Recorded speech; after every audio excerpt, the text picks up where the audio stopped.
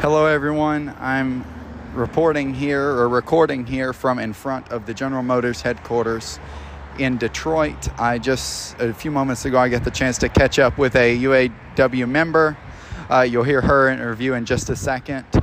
As many of you know, I'm out of town this week, so me and Braylon were unable to record a normal episode, but I wanted to give you guys a brief segment from my time here in Detroit. As many of you know, the United Auto Workers strike in Detroit between the big three auto manufacturers and the union is ongoing.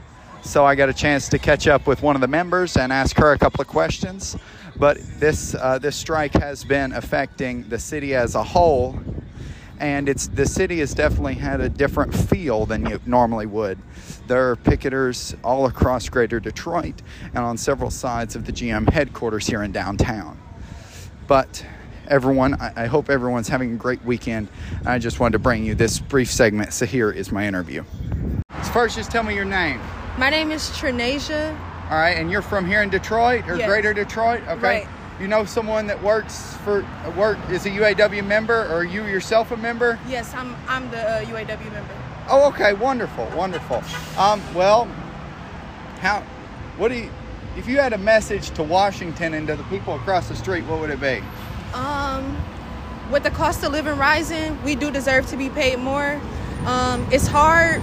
It's really hard. Right. And I don't have no dependents, nothing like that, and I'm struggling. Okay. Please. Okay, all right. Is there anything the public can do to help you guys? If you're driving past Hunk, let us know that you support. Any donations, or if you guys one day want to get out here and hold a sign with us, that'd be great. Awesome. All right. Well, thank you so much. I really appreciate it. And your name was? Trey. Nice to meet you. Absolutely. Thank you. Have a great day. You too. All right. This has been Trey Stevens reporting live from Detroit.